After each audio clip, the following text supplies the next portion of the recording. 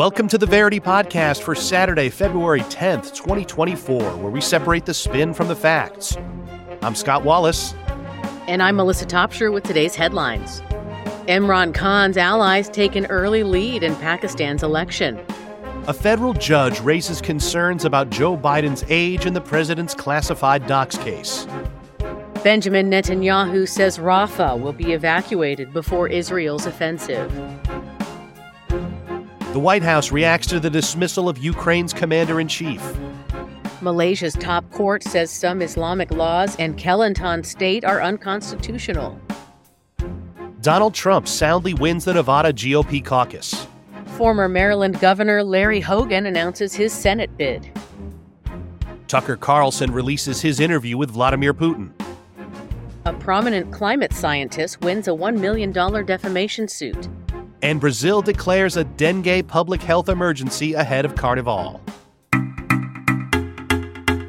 In our first story, Imran Khan's allies take the lead in Pakistan's election. Here are the facts as agreed upon by The Independent, Al Jazeera, CNBC, and the Daily Mail. Voters cast their ballots in Pakistan's contentious election on Thursday. In a surprising turn of events, independent candidates aligned with imprisoned former Prime Minister Imran Khan took the lead, despite not being able to run as members of Khan's PTI party. The final results are still inconclusive. The incumbent PML-N party of former Prime Minister Nawaz Sharif was the overwhelming favorite to win the parliamentary elections, and long reporting delays sparked accusations of fraud. Counting has almost finished for 265 available seats, and independent candidates, most of whom are affiliated with the PTI, have won 97 seats, more than any other party. Nawaz's PML-N won 66 seats, while Pakistan People's Party won 51 seats. Despite returns showing PTI affiliates winning the most seats, ex-Prime Minister Sharif claimed that his party had won the largest share of the vote. Pakistan's military, a powerful force in politics, has worked to freeze the PTI out of the election after Khan's removal from office. There have been reports of deaths and injuries stemming from violence around the election. Meanwhile, the EU has called for an investigation over possible election irregularities, and the U.S. stated it's looking forward to timely, complete election results. A video was posted to Imran Khan's X account Friday showing an AI-generated Khan declaring victory to his supporters. Earlier this week, the imprisoned former prime minister said that he would choose death over making a deal with Pakistan's authorities. On this program, we separate the spin from the facts. Those were our facts. Our first narrative spin is Narrative A from Time magazine. Despite all of the lies, deceit, and abuse of power, the PTI has the overwhelming mandate of the Pakistani people. Imran Khan has the full weight of the Pakistani political and military regime aligned against him, yet his ideas cannot be stopped. Unfortunately, the powers that be are still working behind the scenes to undermine democracy and manipulate as many votes as they can. Pakistanis and proponents of democracy around the world cannot stand idly by as Nawaz Sharif and his allies attempt a coup. The PTI won this election, and it will deliver for its supporters. And here's Narrative B from the Times of India. The Pakistan election still has no clear winners, but it appears that PML-N has secured the most votes. Pakistan has conducted a free and fair election where the will of the people is heard and honored. Unfortunately, violent extremists have perpetuated political violence that has delayed election results. But this election will be sorted out shortly. A coalition government will soon form to begin serving the Pakistani people. And we have a nerd narrative from Metaculus. There's a 47% chance that Pakistan will experience a successful coup d'etat before 2040. Biden won't be charged in the top secret documents case. Here are the facts as agreed upon by Sky News, the Associated Press, The Guardian, Forbes, and BBC News. Due to his mishandling of sensitive documents, the actions of U.S. President Joe Biden after his U.S. vice presidency ended posed a serious risk to national security, a federal probe has found. The investigation stated that because of Biden's cooperation, besides the difficulties in charging him, criminal prosecution would be challenging. The U.S. Department of Justice Special Counsel Robert Hur's report suggested that it would be difficult to convince a jury that they should convict him, by then a former president well into his 80s, of a serious felony. Herr further stated that any prosecution may not be possible since the 81-year-old will only be seen as a sympathetic, well-meaning elderly man with a poor memory. The report said Biden forgot about the Afghanistan-related documents after they were found at his Virginia home. It also said the president even seemed to forget when his son, Beau Biden, had died. Herr's 345-page report is based on more than a year-long probe. The investigators conducted 173 interviews with 147 witnesses, including Biden himself. Biden vehemently disagreed with the report's characterization, yet inadvertently stoked further speculation by referring to Egyptian President Abdel Fattah el-Sisi as, quote, President of Mexico. Earlier this week, Biden also confused former German Chancellor Angela Merkel with Helmut Kohl. Thank you, Scott, for those facts. Here's the Republican narrative from BBC News. If anyone harbored doubts about Biden's age-related inabilities, the special counsel's report and the president's bumbling response to it should clear them all. Each time the Democratic Party tries to deny it, Biden himself blows the lid open on his worst-kept secret. In any case, his age-related challenges are a secret only to him and his party, which somehow still expects the nation to give him 4 more years at the helm. And we have a Democratic narrative from The Guardian. A political hatchet job was executed to perfection by a special counsel whose Beltway Republican credentials are well known. Robert Hur has handed Donald Trump an easy line of attack against Biden in the run-up to the 2024 election.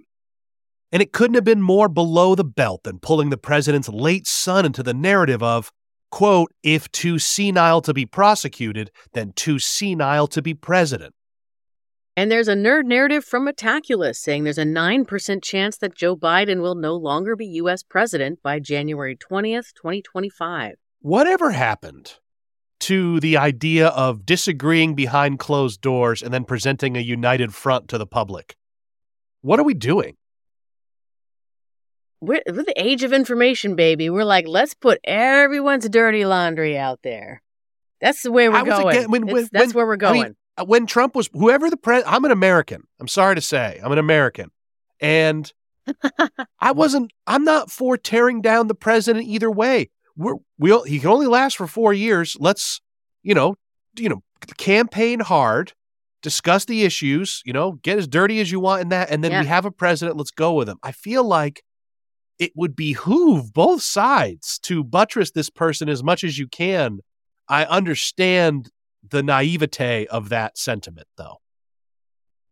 Yeah, it does feel like an old world order of operations. It's lost. You know what I would do then? In this era. If this is how we're going to do this, let's make it so that a president gets 1 6-year term or something.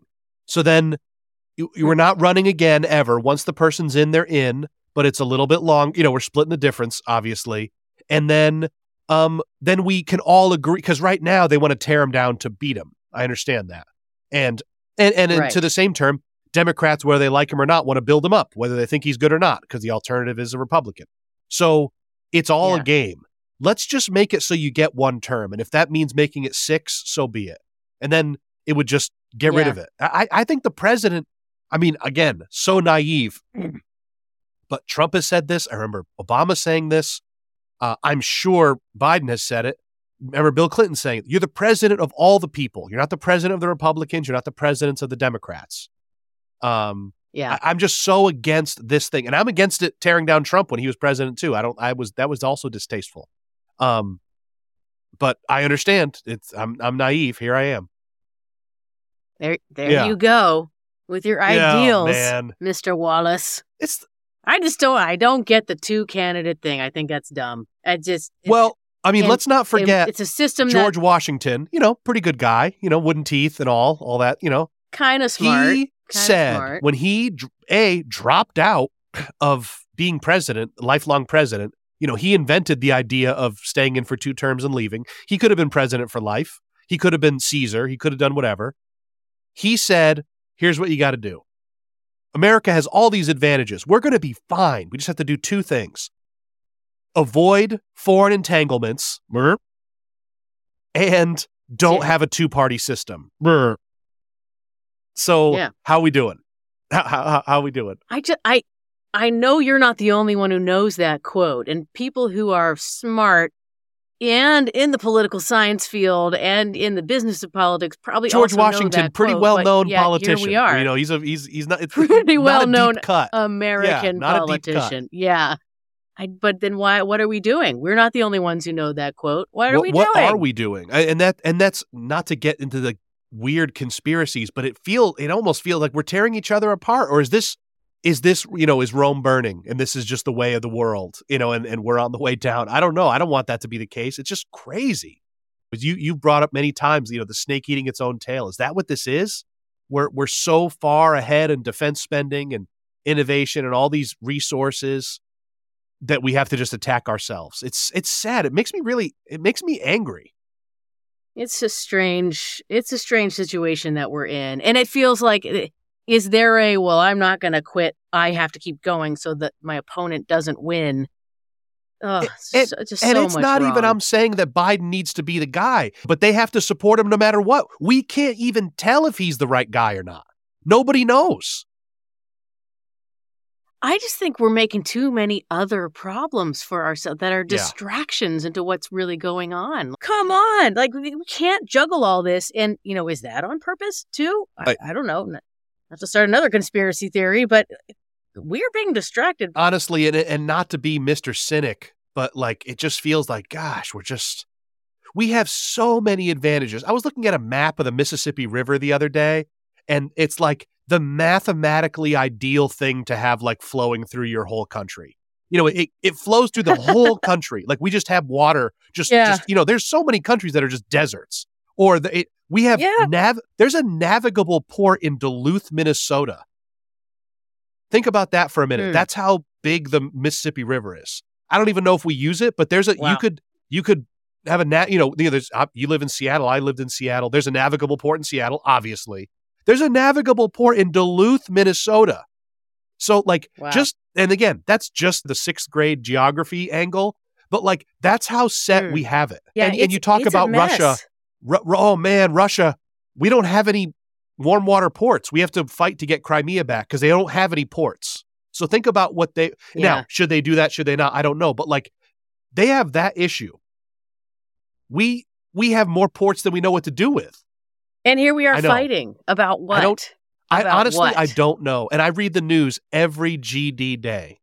And I wish I didn't have to sometimes. I'm honored to be able to do it with you and the other folks, but it's making me mad. I mean, I'm very sick right now. You guys can probably tell, both from my nasal congestion and my irritability, but I'm getting so tired of it. I'm getting really, if someone asked me right now, who would be the better president, Trump or Biden? I don't know. And can't we choose other people? Yeah. The system's stupid. Nobody likes it. But anyway, it's crazy. I'm so disillusioned by it. I'm so disillusioned, and I'm so upset, and I'm so disappointed because we as Americans have it made, in a big, big way. So much more. Again, Mississippi River. Look at all that water we have. Yeah. Duluth, Minnesota has a port. Netanyahu says Rafah will be evacuated before Israel's offensive. Here are the facts as agreed upon by Fox News, The Washington Post, Reuters, The Times of Israel, and the Associated Press.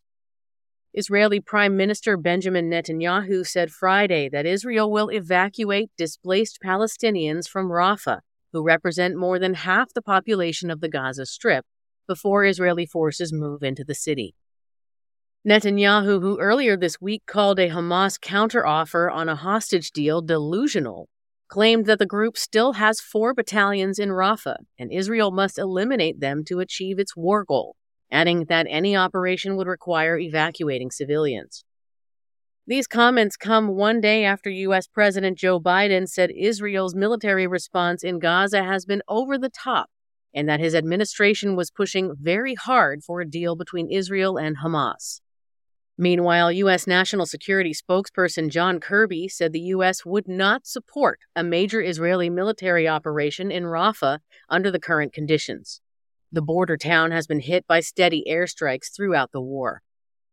The possibility of such an operation has stoked tension with Egypt, which has consistently opposed the displacement of Palestinians from Gaza. The Egyptian military has reportedly deployed tanks and armored personnel carriers to the border with the enclave to bolster security. Gaza's health ministry reports that the conflict has killed almost 28,000 people in the Gaza Strip, the majority of whom were women and children. The war has also created a rapidly deteriorating humanitarian situation. The official Israeli death toll on October 7 stands at around 1,200 people, and there are still over 100 hostages being held in the Gaza Strip. Thanks, Melissa. We have a pro-establishment narrative from Voice of America. Israel's war against Hamas is just, given the atrocities the group committed during its October 7th attack. However, Israel must take into account the innocent civilians in Gaza, who are trapped between Israel's military machine and Hamas's terrorist fighters. Israel has not yet created acceptable conditions to move into Rafah, and it must have a concrete plan to evacuate civilians from any areas in which it will operate. And here's a pro-Israel narrative from the Jerusalem Post. Though this has been a tragic war, Israel must eliminate Hamas once and for all to ensure Israel's security. To eliminate its capacity for terror, Israel has been forced to use blunt tools to rout Hamas forces, as they are so deeply dug into Gaza's civil infrastructure. Israel has worked hard to compromise and ensure the safety of civilians, but it will have to go into Rafah if an agreement is not reached soon. And the pro-Palestine narrative from Al Jazeera. Israel continues to demonstrate that its war is not against Hamas, but against the Palestinian people as a whole. The humanitarian situation in Gaza is already far beyond catastrophic, as over 1 million Palestinians barely survive in dense and muddy tent camps while battling famine and disease. If Israel were to push into Rafah as it did Gaza City and Khan Yunis, the consequences would be absolutely dire. And here's a nerd narrative from the Metaculus prediction community saying there's a 56% chance that Israel will have de facto power in the Gaza Strip on January 1st, 2025. The White House reacts to the dismissal of Ukraine's commander-in-chief. Here are the facts as agreed upon by the White House, the Kyiv Independent, Washington Post, and Ukrainska Pravda. The White House on Thursday reacted to news that Ukrainian President Volodymyr Zelensky dismissed Valery Zaluzhny from his post as commander-in-chief, opting to appoint Oleksandr Syrsky. Responding to questions from reporters at a White House briefing, National Security Council spokesman John Kirby said that Zelensky gets to decide the military leadership of his country. That's what civilian control is all about, Kirby said. We know that, and we'll work with whoever he has in charge of his military. We'll continue to work with our Ukrainian counterparts. Kirby was asked if this replacement posed any questions of instability in Ukraine. We're not concerned about Ukrainian stability as a result of this, the spokesman said. He was further asked to comment on a Washington Post report stating that Zelensky gave advance notice of the dismissal to U.S. President Joe Biden. White House officials did not support or object to the high-stakes decision, but acknowledged it as the president's sovereign choice, the publication reported. Nonetheless, it said this highlighted the influential role of the U.S. In response, Kirby said that if the question implied that the U.S. was required to approve the decision in any way, that this was not true. He said, "This is President Zelensky's decision. There was no requirement for the Ukrainian government to run it by us." Thank you for that, Scott. Here's the pro-establishment narrative from the White House. Zelensky is the sovereign leader of Ukraine. While the U.S. appreciates him keeping Washington informed of his decisions, it was purely his to make, and the U.S. will continue to work closely with whomever he decides to have in his top leadership.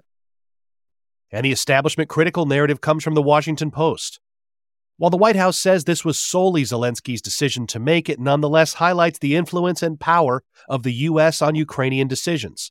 It's unimaginable that a leader of another country would have done the same. And here's another nerd narrative from Metaculus saying there's a 30% chance that Ukraine will join NATO before 2035.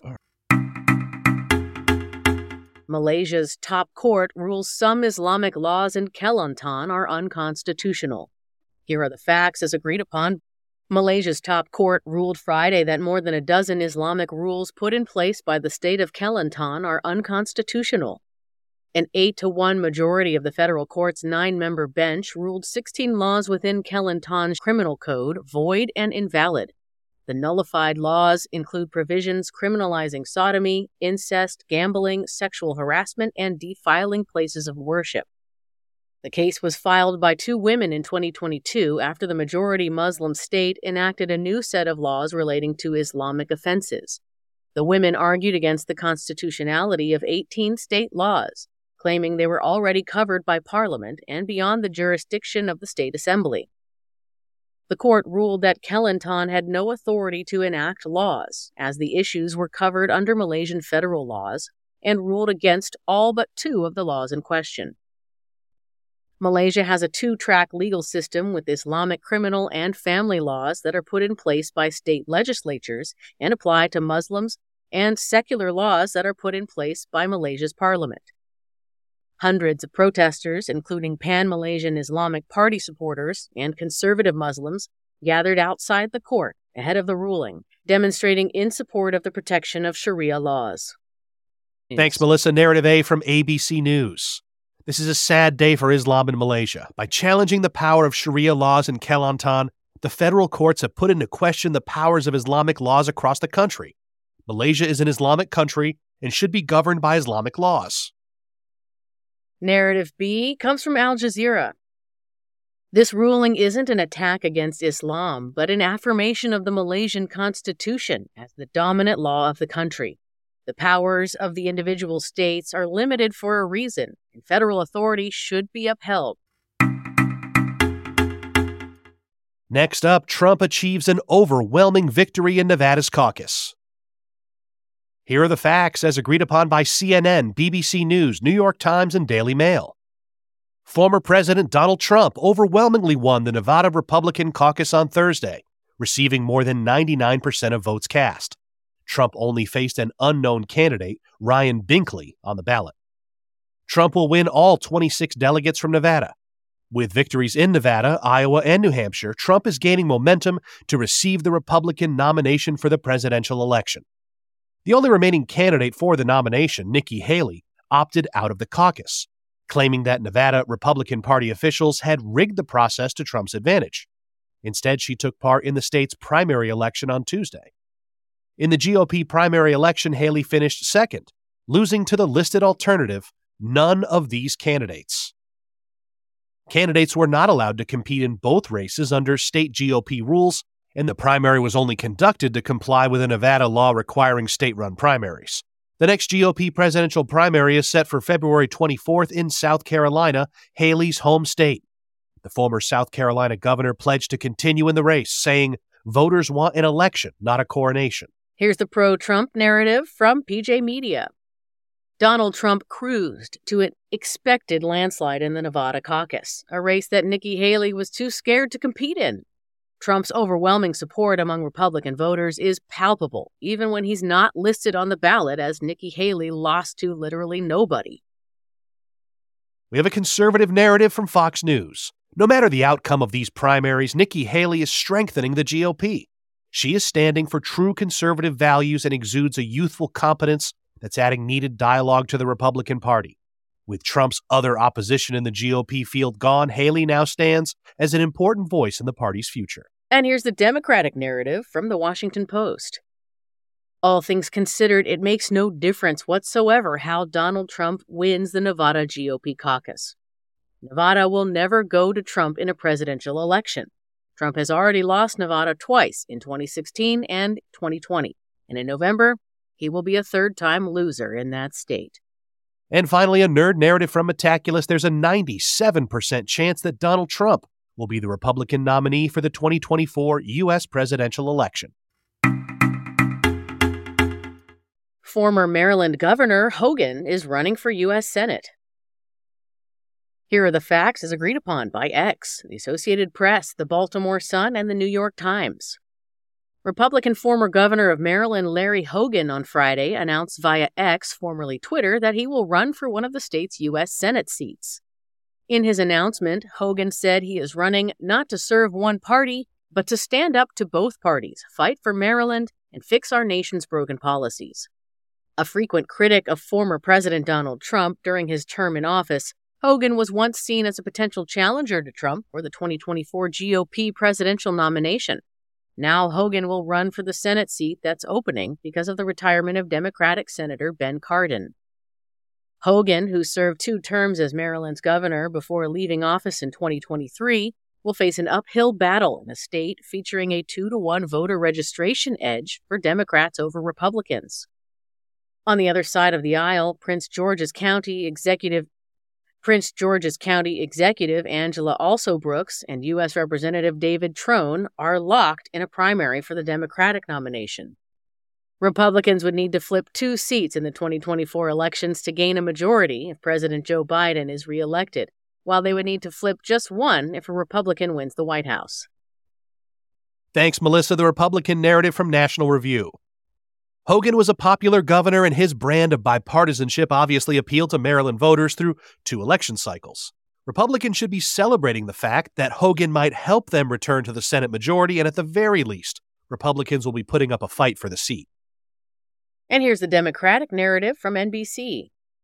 Hogan might be popular and he might be a moderate, but at the end of the day, he still holds views on several issues, including abortion access, that put him on the opposite side from most Democratic voters.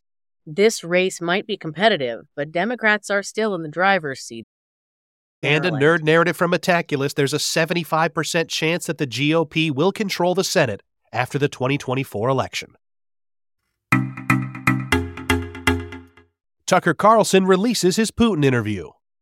Here are the facts as agreed upon by TuckerCarlson.com, Vladimir Putin's official website, The New York Times, and Tucker on X. American political commentator Tucker Carlson on Thursday released a 127-minute interview from Moscow with Russian President Vladimir Putin. Putin began with a roughly 25-minute speech on the history of Russia and Ukraine. He claimed Kyiv had been one of 2 original centers of power of Russia in the 8th century, while alleging that the term Ukrainian didn't refer to any particular ethnic group, but rather someone living on the outskirts of Polish-Lithuanian territory partly reclaimed by Russia in the 17th century. Putin continued that Soviet Ukraine had been established in 1922 by the USSR and described the country as an artificial state that had been given a great deal of territory that had never belonged to it. Putin accused the West of ignoring the post-Soviet agreements against NATO expansion, arguing that it hadn't been welcomed into the brotherly family of civilized nations. Putin also claimed that he had discussed joining NATO with former U.S. President Bill Clinton in the year 2000, that former Ukrainian President Viktor Yanukovych assumed power through a U.S.-supported coup. The CIA did not have an alibi for the Nord Stream sabotage, the U.S. controls all the world's media, and former UK Prime Minister Boris Johnson had dissuaded Ukraine from signing a peace agreement in Istanbul. Regarding the future of the war, Putin suggested that it would be better for Ukraine to negotiate with Russia, appearing to call on the U.S. to support such a move. He also said he had no interest in Poland, Latvia, or anywhere else, referring to claims that he wanted to expand the war. As for the U.S. journalist Evan Gershkovich's current imprisonment in Russia, he said, the dialogue continues. As of Friday afternoon, the interview has been seen over 143 million times on social media platform X, formerly known as Twitter, with over 840,000 likes and more than 230,000 retweets. Thank you, Scott. We'll start this round of spins with Narrative A from the Daily Caller. By choosing to interview Putin, Carlson exhibited a journalistic value regularly lost to the mainstream editorial elite, a dedication and duty to platform all individuals for the benefit of readers and watchers worldwide, regardless of bias and ideology. Tucker's interview was historic and will provide the public with a greater foundation to be informed from all perspectives concerning an event of global importance. Narrative B comes from The Guardian. Tucker Carlson's time with the Russian president shouldn't be considered journalism, but rather an embarrassing publicity stunt promoting dishonesty and unjustified flattery at the expense of truth and the protection of democracy. Carlson rejected the opportunity to ask tough questions to one of the world's most violent dictators, instead prioritizing sensationalism for personal profit. And here's the nerd narrative from Metaculus that says there's a 50% chance that Vladimir Putin will cease to be president of Russia by October 2028. Tucker's been promoting this for a little bit on his social media. I've been looking forward to watching it, but I've been sick, as you can probably tell from my voice and my general demeanor. But I haven't been able to watch it. Okay, so what have you been watching in your NyQuil-infused haze. Oh, only Paw Patrol. My kids are sick too. Yeah, it's just Paw Patrol. Yeah. Yeah, Unfortunately. Mayor Humdinger is a bit of a problem. Hopefully, Tucker can interview him next. Mine I'm a bit too, of a yeah. Humdinger apologist. You know, I think he's misunderstood. I don't think you should keep that on. Yeah, the that's air, biased, Scott, actually. frankly. Yeah, the pro Humdinger narrative. If this gets out, I could be ruined journalistically. A climate scientist wins his defamation suit. Here are the facts as agreed upon by the Daily Caller, Axios, New York Times, and Forbes. Two writers, the National Review columnist Mark Steen and former member of the Competitive Enterprise Institute, or CEI, Rand Simberg, have been ordered to pay compensatory and punitive damages to climate scientist Michael Mann after they were convicted of defaming him. Steen and Simberg were ordered to pay $1 in compensatory damages, with Steen also hit with $1 million in punitive damages and Simberg $1,000. Mann argued the two writers harmed his reputation by comparing an alleged research scandal to a sex abuse case involving Penn State football. Simberg wrote that Mann could be the Jerry Sandusky of climate science. Steen later referenced Simberg's article, writing that Mann was the man behind the fraudulent climate change hockey stick graph, calling him the ringmaster of the tree ring circus. While subsequent investigations by the university and others found that Mann had committed no data manipulation, Steen continued to call Mann's work the fraudulent climate change hockey stick graph. The lawsuit, which Mann first filed in 2012 while he was working at Penn State, originally included both CEI and National Review as defendants. However, a court in 2021 ordered the organizations to be dropped from the case. Both sides are going to appeal the case, with Mann's attorney looking to pursue cases against CEI and National Review. Thanks, Melissa. NPR Online News brings us the left narrative spin. Instead of congratulating, or at the very least accepting the iconic climate science discoveries of Michael Mann, Stein and Simberg wrote inflammatory and defaming propaganda. Their columns and blog posts were clearly aimed at harming the reputation of a man whose work didn't align with their politics, but thankfully, the court brought these malicious efforts to light and rightly punished them. The Wall Street Journal brings us a right narrative. Mann's controversial methods for creating the hockey stick graph were critiqued by many people at the time this case began. And in response, Mann himself used character assassination tactics to go after them. As for Simberg, what he did was simply wonder whether Penn State was covering for Mann the same way they did for their football coach. Mann is not infallible and deserves to be questioned. And Reason brings us narrative C. Whatever side you're on, the defamation aspect of this case is over. The question that will be litigated next is whether the punitive damages were excessive. Supreme Court precedent shows that $1 million punitive damages alongside $1,000 compensatory damages, a 1,000 to 1 ratio, do not meet the constitutional due process threshold. And here's the word from Metaculus saying there's a 20% chance that there will be a 5-year period with an average global temperature greater than 3.6 degrees Celsius warmer than the 1861 to 1880 baseline before 2100. Brazil's dengue outbreak prompts a public health emergency. Here are the facts as agreed upon by NBC News, Folha de São Paulo, Agência Brasil, The Telegraph, Forbes, and the Daily Mail. The Brazilian municipality of Rio de Janeiro has declared a public health emergency due to an outbreak of dengue fever and announced special measures to contain the illness just as tourists and revelers flock to the city for Carnival celebrations, which kicks off Friday evening.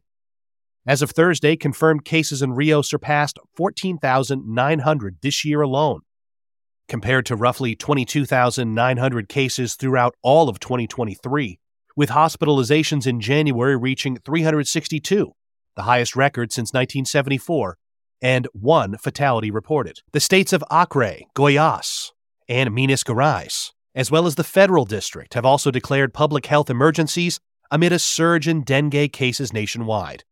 Brazil's health ministry has reported nearly 400,000 probable cases so far in 2024, with 54 confirmed deaths. In Brasilia, where cases have already surpassed the total for last year, and vaccination for children aged 10 to 14 was slated to start on Friday. The military has been deployed to help monitor stagnant water breeding grounds of the Aedes aegypti mosquito, which carries the disease. Known as break-bone fever for the pain it causes, dengue is spread via infected female mosquitoes. About a quarter of those infected will get sick, of which some 5% will develop a potentially fatal, severe dengue. Cases of the illness have also soared elsewhere in South America. Argentina has seen a record high of 10,000 cases in the first 3 weeks of the year, while Paraguay has declared a health emergency with 36 deaths, including 12 children, since December. Thank you, Scott. Here's Narrative A from Voice of America. While several factors such as population growth do facilitate the spread of this mosquito-borne disease, climate change is the main driver of the worldwide spike in dengue cases. As humidity, rainfall, and temperatures have increased, mosquitoes are growing and incubating their virus faster. And Narrative B comes from The Economist. While allegations that climate change and new weather patterns are to blame for mounting outbreaks of dengue fever offer a simple explanation that's comfortable for both those in power and ordinary citizens, this disease could have long been eradicated. It only takes some proactive, preventative measures to address this issue once and for all.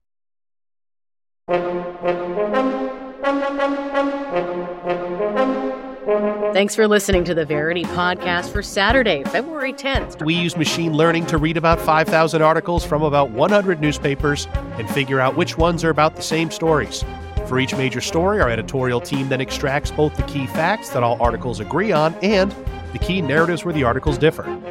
You can learn more about Verity at our website, verity.news, or download our app on the Apple App Store or Google Play. For Scott Wallace, I'm Melissa Topshire, inviting you to join us next time on Verity.